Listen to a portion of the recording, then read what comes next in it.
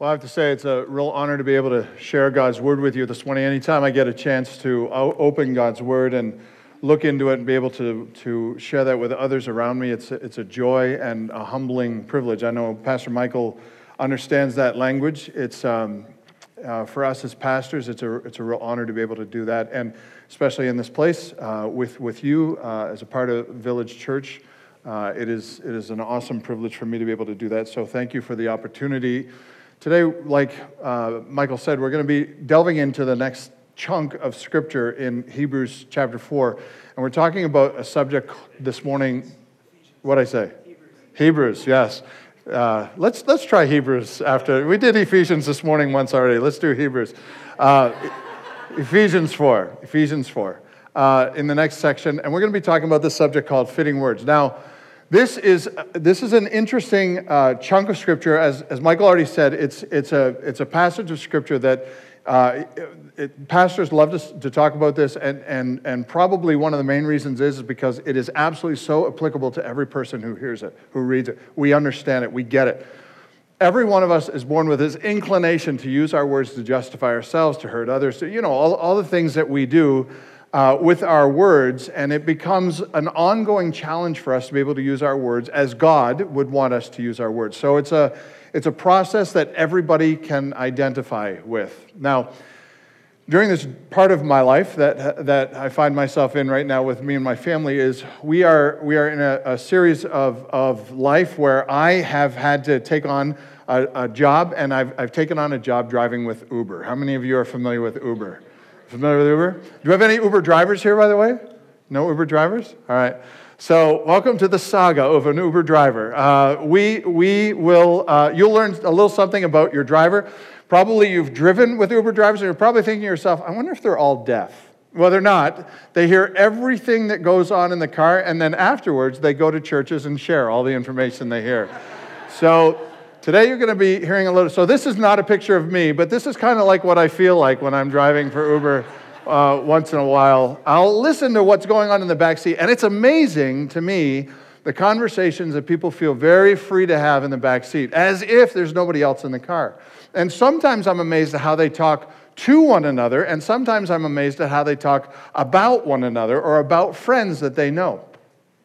Often I'll even wonder, do they like the people that they're talking about because of the way that they talk about them? And almost always the conversations are riddled with colorful expletives in order to highlight what part they're trying to highlight at the time. Now, I've been doing this for about 6 months now, and it's been eye-opening, particularly after the witching hour, which is about 10, 11 o'clock at night. Then the conversations turn a whole lot more in that direction. And it's like a meter. In the morning it's not so bad. People don't want to talk. They don't want you to talk to them. But then when it gets about 11 o'clock at night, everybody wants to be your friend. And so it becomes a free-for-all as far as conversation goes. The interesting thing about this also that I have found driving these folks around, and they don't know that I'm listening. So you might be driving by me at some point, and you may see me zoning out. It's not you. I'm trying to ignore what's going on in my car. That's what's going on. Sometimes, however, after I stop, I'll get into a situation where I'll get frustrated or something. I'm not even driving the car now. I'm just in a situation in my normal life where I get frustrated or angry about something. And what I have found is this weird thing that's happening, and this is pastoral confession time. I got to tell you, sometimes I find myself, after having been exposed to a whole new vernacular, I find words rolling around in my head that I've never found rolling around in there before. And it's interesting how when I get into a situation and I'm particularly overcome with emotion, it's interesting how many new words I have rolling around in my head. And I'm thinking to myself, that word would fit really well right in this situation. I have a whole new appreciation for those of you that work constantly with folks that are not protective of the words that they use. And how often we can be exposed to this and how this kind of breeds a breeding ground in our minds so that we find ourselves struggling with these kinds of words and these kinds of conversations almost on a regular basis. I want to tell you, you grow up, you are in a world that is constantly exposed to this kind of conversation. And it's interesting, I can watch TV and I can turn it off, but when I'm doing this, or when you're at your job, or when you're with a group of people that don't protect their conversations, you can't just turn it off. You hear it, and it's very difficult to begin filtering it out. Now to the passage of Scripture. Ephesians chapter 4, not Hebrews, but Ephesians chapter 4. Read with me in verse 29. Powerful passage of Scripture. Paul says, "Let no corrupt talk come out of your mouths. Let no corrupting talk come out of your mouths, but only such as good for building up, as it fits the occasion, that it may give grace to those who hear. And do not grieve the Holy Spirit of God, by whom you were sealed for the day of redemption." The conversations that come out of our mouths are meant to be fitting words. Thus the title of our time this morning. It's fitting words. And it's interesting that when Paul talks about these fitting words, words that fit the occasion, he's not seeking for some perfect expletives to underline or highlight what you're saying. Instead, he's connecting it with the next verse by helping us understand that if you've been redeemed by God, if you've been somebody that's been sought out and rescued by God and pulled out of your sin, like those songs we sang this morning, that I love that, "Death is Arrested, My Life Began." That's such a good song because it is full of this language that we should be hearing on a regular basis, and it reminds us that we have been rescued to be free indeed. Being free means that we are no longer slaves to this kind of language, no longer slaves to this kind of conversation, the conversation that we might hear around us. We are to use our words in a fitting way, in a different way that fits us as children of God. It's not about the words that fit in, it's about you. It's about me. How do we fit in, those who have been sealed for the day of redemption, how do we fit in the conversations that we speak in the world that goes and spins around us? So let me first start by saying, fitting words are not natural for me. It is very unnatural for me to be able to automatically come up with building up words, encouraging words, lifting up words. That is a very difficult prospect for me. My natural inclination is to automatically use derogatory words or selfish words or words that protect me and hurt others. It's because this is the way that we are born. It's the way that we are entering into this world under the foot of sin. In fact, James speaks a little bit about this in James chapter 3. This is a perfect passage that connects so well with Ephesians 4:29. James 3:6 says, "And the tongue is a fire, a world of unrighteousness." The tongue is set among all of our members, that's every part of us, staining the whole body, and is set on fire and sets on fire the entire course of our lives, and is set on fire by what, church? Hell. You ever see the Energizer Bunny? You know that commercial? Energizer Bunny just keeps banging on that drum. What makes the Energizer Bunny go and go and go and go? Okay, this is your turn. Okay, what makes an Energizer Bunny just keeps going and going? What makes it go? More specifically, what battery? What is the battery that keeps your tongue energized? What is the energy that flows so that your tongue can wag? What is it according to that verse, James 3:6? Setting on fire the entire course of life, and it is set on fire, or energy is put into it by where? Hell energizes your tongue. Now that's a horrifying concept, isn't it? When we come out of the womb, we automatically begin using our tongues for things that are not Ephesians 4:29, but rather are things like this. In fact, it goes on to say, no human being can even tame the tongue. It is a restless evil. Do you know what an evil? Evil is bad, right? But we got a descriptive word right in front of evil. What's the word? Restless. What's restless leg syndrome? You've heard of that, right? So you can't stop your leg moving, right? What's a restless evil syndrome? You can't stop it from doing evil, right? That is your tongue. It is a restless evil, and it's full of not just poison, but it's full of what kind of poison? God is trying to explain to us that we have a condition that is irreparable in and of ourselves. It is a condition that is set on fire by hell. It will damage us, it'll damage people around us, and it cannot be tamed. It is a restless evil full of deadly poison. Now, lest you think that I'm making a big deal out of it, and maybe this isn't what this passage actually says, you live in a world that knows this to be true. Otherwise, you wouldn't know phrases like this.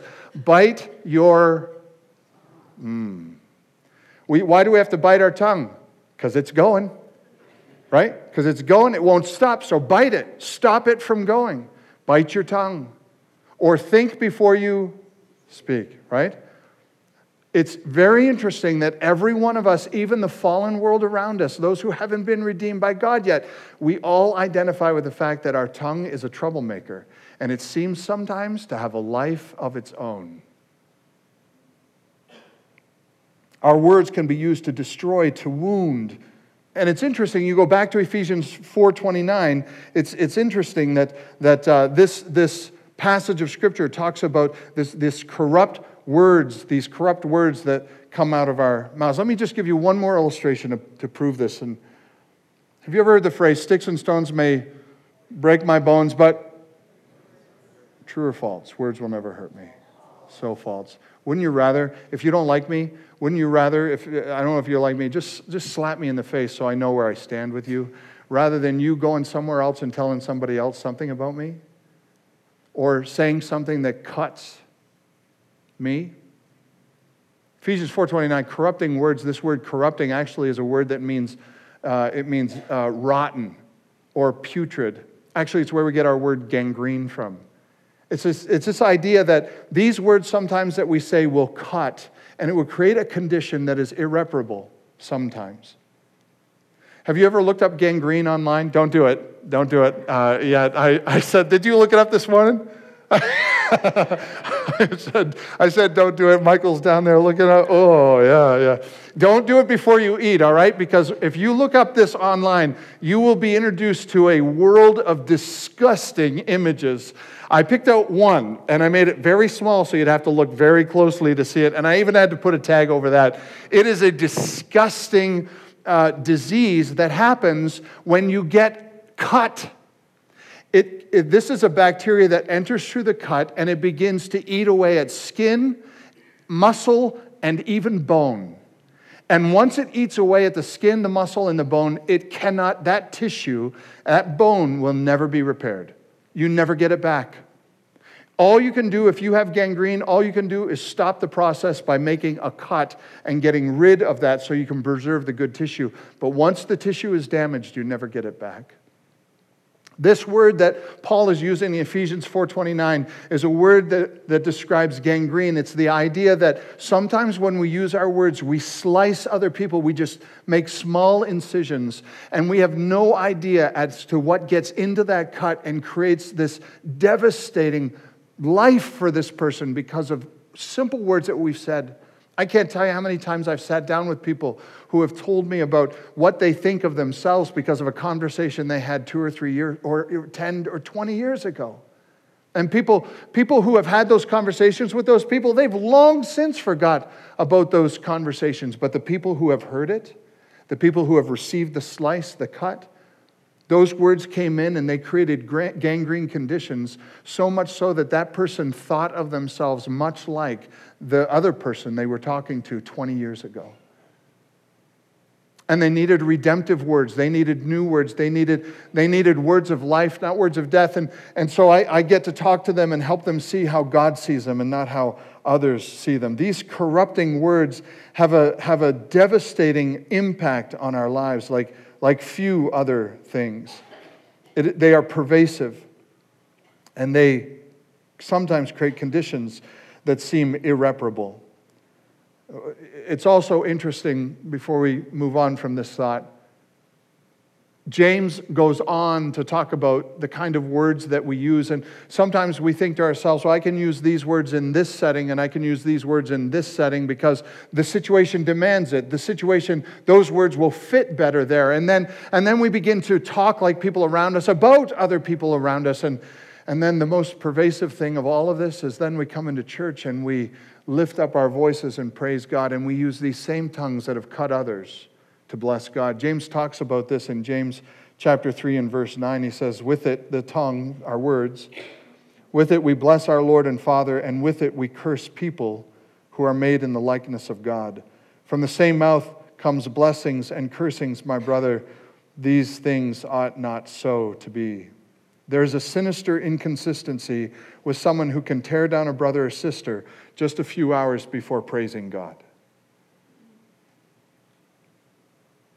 It's gangrene, and it runs the risk of damaging others around us to the point sometimes where it seems almost irreparable. Have you ever talked with somebody like that who's been damaged over time? Ephesians 4:29 simply says, let no conversations be proceeding from your mouths that cause gangrene conditions. Get rid of all of that kind of conversation. Get rid of all of those words. Conversations that are redeemed need to be fitting for the occasion. They needed to sometimes be painfully and cautiously put together so that they fit the occasion that we are in, and they fit that occasion for a greater obstacle, or sometimes for greater purposes, and we need to overcome great obstacles. Why is it so unnatural for me to speak in a way that builds others up and instead tears them down? Well, it goes way back to the beginning of time. I mean, do you remember Adam and Eve in the garden? You remember the scenario there? They were told not to eat from the tree, and then Eve ate from the tree and gave it to her husband Adam, and he ate from the tree. And then God comes along walking in the garden, and he's looking for them, and he says, Adam, where are you? And Adam says, okay, here I am. He says, why were you hiding? And he said, well, we did something bad, and we knew you were going to get mad at us, and so we were hiding from you. He said, what have you done? And Adam said, well, the woman that you gave to me, you remember that? The woman you gave to me, she's not everything you said she was going to be. Do you remember? Isn't that what he did? Wouldn't you rather him say, I'd like to own up to the fact that I did wrong and it's nobody's fault but my own? But he didn't, did he? No, what he did, he pointed at his wife. And then when God went to Eve, he said to Eve, what have you done? And Eve said, okay, it's my fault, right? No, Eve said, no. My husband's a weakling. He should have stood up for himself. And the serpent that, by the way, you put in the garden, serpent tempted me and I fell. Words. So God talks to the devil and curses the devil because you can't go any lower than that. And then they have kids, right? Adam and Eve have 2 kids, Cain and Abel. They're out making sacrifices to God. God comes along and he says, oh, Cain, your sacrifice is not so good. I like Abel's. Cain gets jealous. He gets angry with Abel and angry with God. And so he takes Abel out in the field and he kills Abel. You know the story. So God comes to Cain and he says, where's your brother Abel? And Cain says, I don't know. Am I my brother's keeper? All the words that we use. God knew exactly what happened. And from Adam and Eve, every one of us who are born into this world struggle in the same way with using our words properly in ways that glorify God, in ways that confess sin. That's so hard to do. Instead, we'd rather blame others. And the minute we come out of our womb, think about your kids. They don't come out of your womb thinking to themselves, I'd like to just say, Mom and Dad are great. They're fantastic. Everything they do is right. Now, the minute they come out of the womb and start to use their words, what's the first word that they use? No. We should have a chalkboard right on. No. Mine. Yeah. And then you grow up and you learn new words to use. And then you get in an Uber car and you teach your Uber driver all kinds of new ways to put those words together. We mature the way that we talk, and yet we're still in the gutter because every one of us struggles with biting our tongue. Paul says, let no corrupting talk come out of your mouths, but only such as good for building up as it fits the occasion. And so I want to tell you this, God's desire is to give me fitting words. God's desire is to provide me with words that exemplify something I'm not used to. Something that is different than what comes natural to me. In fact, God's purpose in redeeming me includes redeeming my words.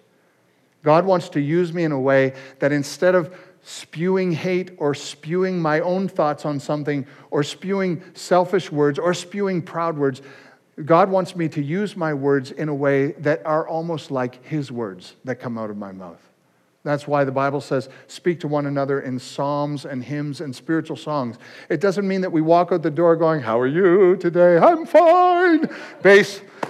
We don't do that. Instead, the emphasis is when you sing these wonderful songs here at Village Church and you get that energizing pump from God, it is because these words are powerful and true, and these are the words that God speaks to you, and your spirit inside of you goes, that's right. Those are the words we speak to one another.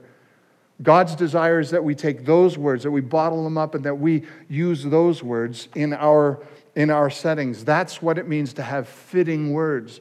If you're redeemed by God, you use your words in such a way as would fit somebody who has been redeemed by God. Lest you think this is only something that, the regular people, pastors don't struggle with, but this one does because now he's an Uber driver. Lest you think that this is only for the lowliest of the low, that only those people really, only dock workers struggle with their language. There's a passage of Scripture in the Old Testament where in Isaiah chapter 6, Isaiah saw the Lord high and lifted up, and His glory filled the temple. Do you know this passage of Scripture? Israel's at a low time. They're without a king and they're without hope.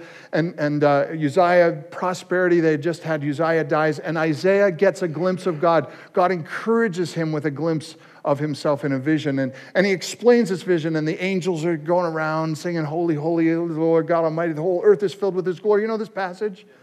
How does Isaiah respond? He doesn't respond as I would think that he should respond. Will I dance in His presence, or to my knees will I fall? None of that. You know what Isaiah says? The very first thing he says is, oh God. He looks at God and he says, God, get away from me because I am a man of, do you remember this passage? I am a man of unclean lips, and I dwell among a people of unclean lips. The first thing that Isaiah realized when he sees the Lord is how guilty he is of his conversations that do not please God, but that'll look a lot like the world. And that was the prophet Isaiah. Jesus quoted Isaiah more than any other prophet, just to let you know who Isaiah is. Here's my encouragement to you this morning. God's desire is to give us fitting words. His redemptive process includes giving us these new words, putting off and putting on, just like we've been learning about in the book of Ephesians. We put off the old, we put on the new. I love Michael's illustration of the guy that's in jail. And he's in jail and he's eating prison food, and then he gets released from prison, and he'd rather eat prison food than eat free food. That's a silly concept. And this is what we're told even when it applies to our conversations. That when God comes to redeem us, He redeems our conversations. We don't need to speak like those around us anymore.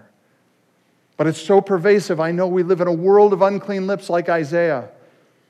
But to recognize that God does this redemptive process, that it's ongoing, gives us hope. That our conversation can be used for something greater. In Colossians 3 and verse 8, it talks more about this putting off and putting on, speaking about our words. But now you must put them all away. Anger, wrath, malice, here we have it, slander, and obscene talk from your mouth. Don't lie to one another, seeing that you have put off the old self with its practices and put on the new self, which is being, and this is a continual daily renewing, being renewed in knowledge after the image of its creator. The ability to fit God's words into my fallen vernacular is something that requires a power outside of myself. I cannot do it in and of myself. It will not happen if I just try and improve the words that I use. This is not a natural thing that happens. It has to happen when we throw ourselves at the mercy of God and say, God, I have a problem with my communication skills. I need your help. I don't talk to my wife the way that I should. I don't talk to my husband the way that I should. I don't talk to my boss the way that I should. I don't talk to my kids the way that I should. I need help in this area. And if you try and do it yourselves, it will not work. You need help from a power outside of yourselves. And who better to go to than the one who wants to renew your vocabulary? He says it again down in Ephesians 5 and verse 4. He touches on this again, and lest you think it's only, well, can I throw a few colorful words in there? Look in Ephesians 5:4. Let there be no filthiness or foolish talk, nor crude joking, which are out of place, but instead let there be thanksgiving. Don't we struggle with this crude joking? Don't we struggle with these filthy words?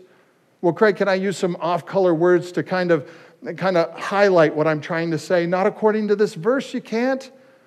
Because according to God, even our joking needs to be renovated so that it glorifies God and it doesn't look like the world around us.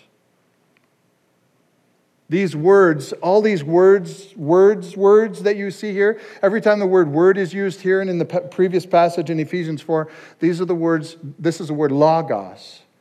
The logos is used here. And so even our words, individual words that we use, are meant to bring life and not death. Instead of cutting, they're meant to be healing words. These are simply out of place, according to 5:4. This filthiness, foolish talk, and crude joking are out of place. They don't belong. They don't fit for those who have been redeemed. We need a help to fix them. And so I want to tell you that God can fix our words. Fitting words can not only be fixed, but they can be used for God's glory, because instead let there be thanksgiving. My words, instead of using them for foolishness or filthiness or crude joking, those are out of place for me. They can be replaced with words of thanksgiving. And it's interesting, too, that these words that God will renovate and teach me new words to replace those fallen words, these words can be used to bring Him glory. Do you know how my words get to be used to bring God glory? Look at Ephesians 4:29 one more time. Let no corrupting talk come out of your mouths, no gangrene talk be proceeding from your mouths, but only such as good for, what does your Bible say there? Building up. As it fits the occasion of you the redeemed speaking, that it may give grace to those who hear. No other created thing in the world has the ability to use communication like the image of God, like us, human beings. We have this ability to string together words so that they make sense, so that they can reason, so that they can actually be brilliant. But we can also use them to cut. And God says, use your words in such a way that they would build up others. Now, let me just explain to you that building up others doesn't always mean fluffy words. When I think about sometimes the way that we think about building up others, I think about this guy. This is somebody that might be familiar with. I know Pastor Michael has told me he's used him before. You remember this guy? He's one of your senators, in America, and politics continues. But is he still a senator from Minnesota? Yeah, Stuart Smalley. Yeah, that's right. No, Al Franken. Yeah. So this is when he was on SNL. But he played this Stuart Smalley character when he looked in the mirror, and he would always feel bad about himself, or he'd feel bad that somebody said something about him. So he'd look in the mirror and he'd always say, I'm good enough, I'm smart enough, and doggone it, people like me. Yeah, do you remember that? He would always use his words in some fluffy way where he would never address what he actually needed to address. Instead, he would say words that he thinks others would need to hear, but he never addresses the real issue. That is not what God is talking about. What God is talking about is using our words in such a way that fits the occasion of the day. That might actually even mean correcting somebody that you love. It might mean addressing a sin in somebody else's life that God has put in your life to talk to.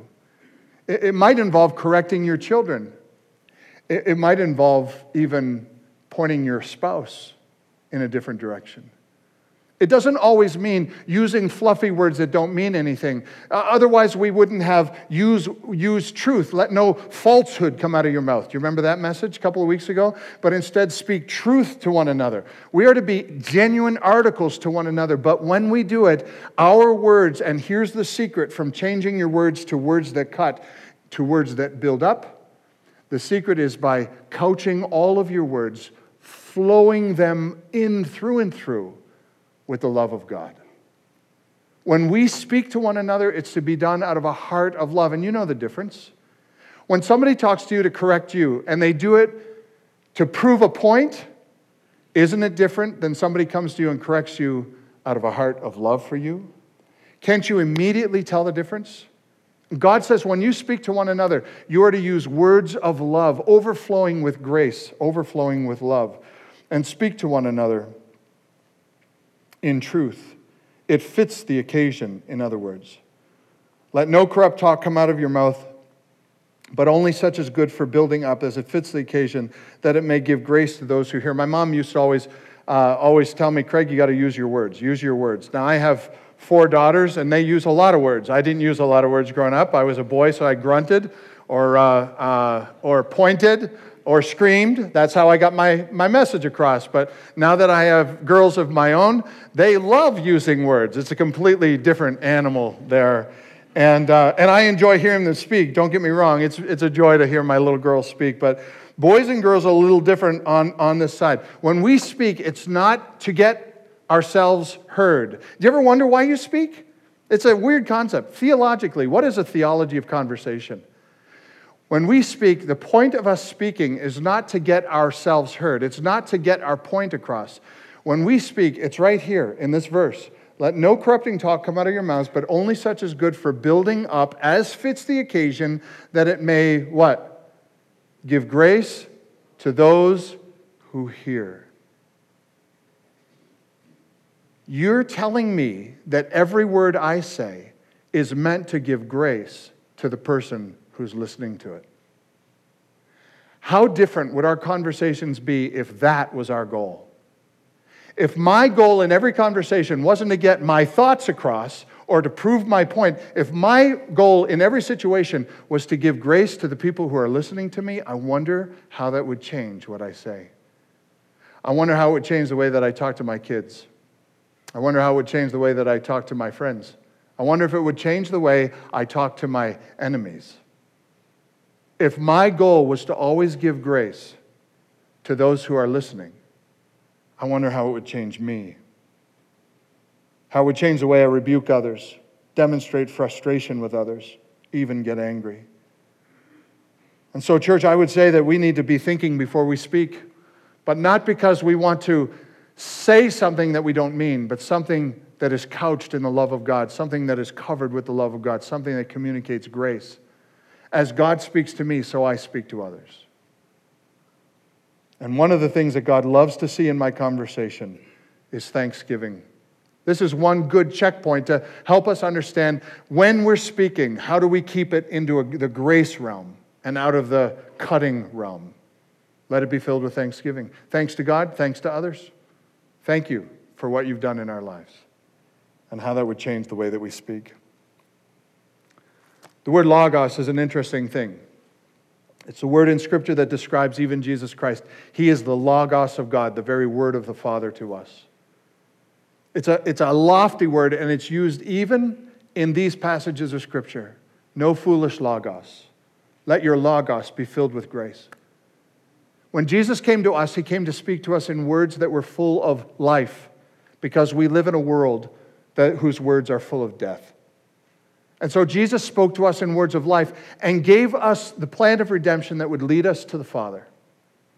These are the words that are supposed to fill our vocabulary as believers in Jesus Christ, followers of His. When I was a youth pastor, I took my kids on a mission trip that I'll never forget. We went to Colorado. We did some mountain hiking. We did some rappelling. We did outdoor stuff. And it was a lot of fun. My kids loved it. First day we're out there, they were doing rappelling. If you've ever done rappelling off these cliffs, it is petrifying, especially if you've never done it before. You put your harness on, and they're not very, what's the word I'm looking for? Complimentary. They're not very complicated because you got to snug them up really tight. And so some of my kids would come over the cliff and we'd be on the bottom, and I'd hear some of the teenagers, look at that guy. His buns are hanging out and all of that. And they're making fun of him coming down the cliff. And he would come he's scared. They're mocking him all the way down. And he gets off. He goes, well, you try it. And then they come over the cliff and their friends do the same to them. And then the next guy comes over, their friends. We did this all day. Then we get to the fire at night, and the guy that was leading our retreat heard all of it. So he's sitting around the fire with us, and what do you think the topic he chose to speak on was? The bad youth pastor that can't keep his kids in check. No, that's not it. He spoke on the words that the kids were using. And he used this phrase that I've never forgotten in all of my life since that moment forward. He said, guys, you've got to learn how your words can cut and hurt, or how they can build up and encourage. And you've got to know that God wants to use your words to build up and encourage. That is the purpose for conversation. He said, words of life, not words of death. Words of life, not words of death. So the next day we go back to the cliff, and my kids are going back over the cliff, and you want to know what happened? The words changed. And if they didn't change, let me tell you what you can do it. Way to go. You can do it. You're looking good. You're coming down. Way to go. Don't be scared. You're good to go. All the way down. And then the next guy would go, and he would come all the way. And if anyone mocked any of the other ones, all the kids would point at them and say, words of life, not words of death. And all the way home in the van. From the cliff, we drove home in the van, and they would be hitting each other in the arm. Whenever they started mocking one another, whenever they started talking about each other in a negatory way, they would hit one another in the arm and say, words of life, not words of death. Words of life, not words of death. What would happen if you knew there was a place where you could go, where you always received words of life and never heard words of death? Would that be the kind of place you'd want to go? When you run to that kind of a place? I want to tell you, there's a place like that on the planet today, and it's the church. The church is meant to be the place where there are words of life constantly communicated on a regular basis, not words of death, even when correction is needed, even when discipline is needed, and it's needed sometimes just like in your family, but always surrounded by life and always filled with thanksgiving and always giving glory to God and always building the other person up. Words of life, not words of death.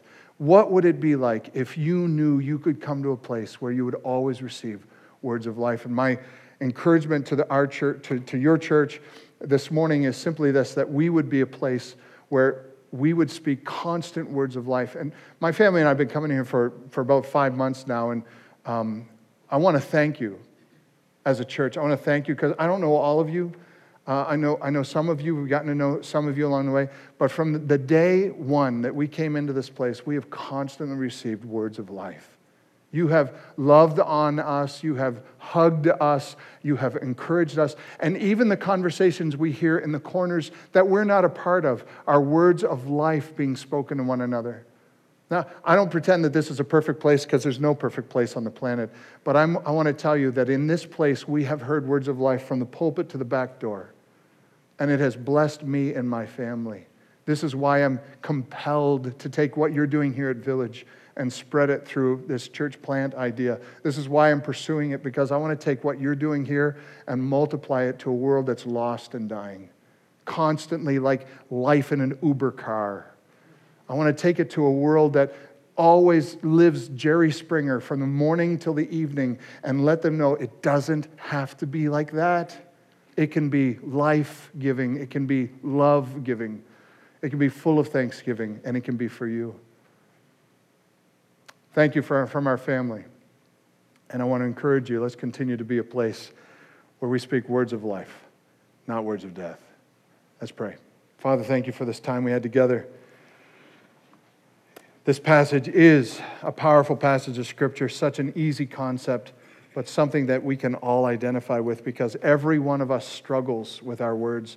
There's no one perfect in here, and because of that, every one of us are going to drop the ball in this area. We're going to choose words of death far more than we choose words of life. But God, that you would redeem our tongues, redeem our conversations, redeem us fully as image bearers so that we can portray you in the words that we choose, in the conversations that we have to one another and about one another. That you would be pleased with every word that proceeds out of our mouths, that it would be like hymns and songs and spiritual songs. That we would be speaking words that look a lot like the way you speak to us. In this way, Father, may you redeem your church completely. Sanctify us by the blood of Jesus Christ. Help us to look more like your Son every day until the day we finally are like him, for we shall see him as he is. This is my prayer for every believer listening to these words this morning. In Jesus' name, amen.